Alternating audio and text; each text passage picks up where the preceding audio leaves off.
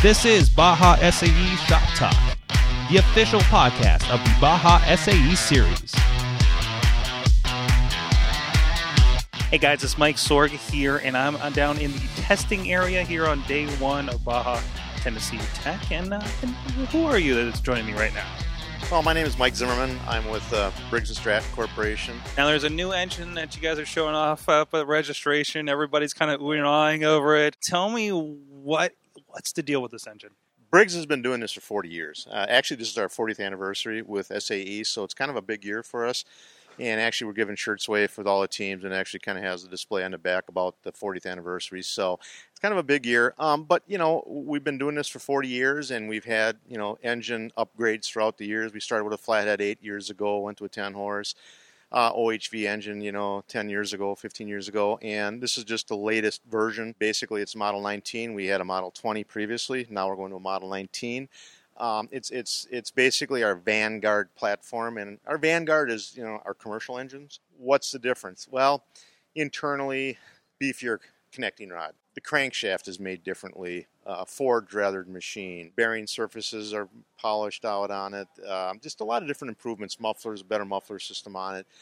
They'll notice, basically the only thing they'll really notice about the engine is that the air filter cover, the air intake is a little bit different, and the muffler is a little bit different. Pretty much otherwise, the footprint of this engine fits the footprint of the old engine. So as far as teams changing, having to really change the design of their car to incorporate this engine, it's not going to be an issue.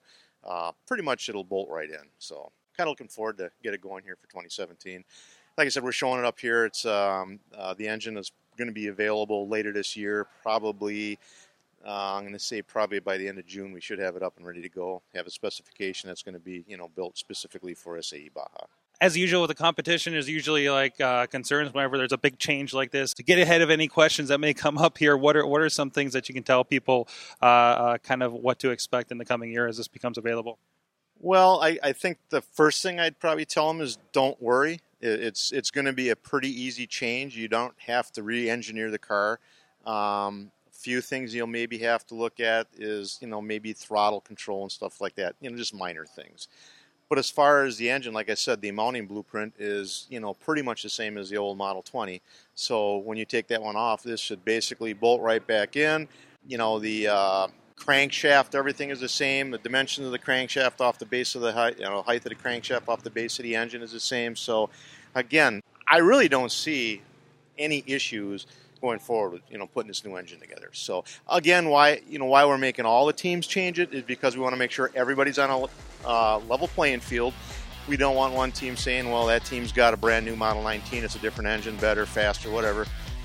So if we just across the whole playing field, everybody changes the engine in the 2017 year, we aren't going to have any issues. So Thanks for listening to Baja SAE Shop Talk. As always, we want to hear from you, so email bajasae@sae.org. The show notes for this episode, as well as all others, can be found at www.bajasae.net/podcast. Stay safe, and we'll catch you next episode.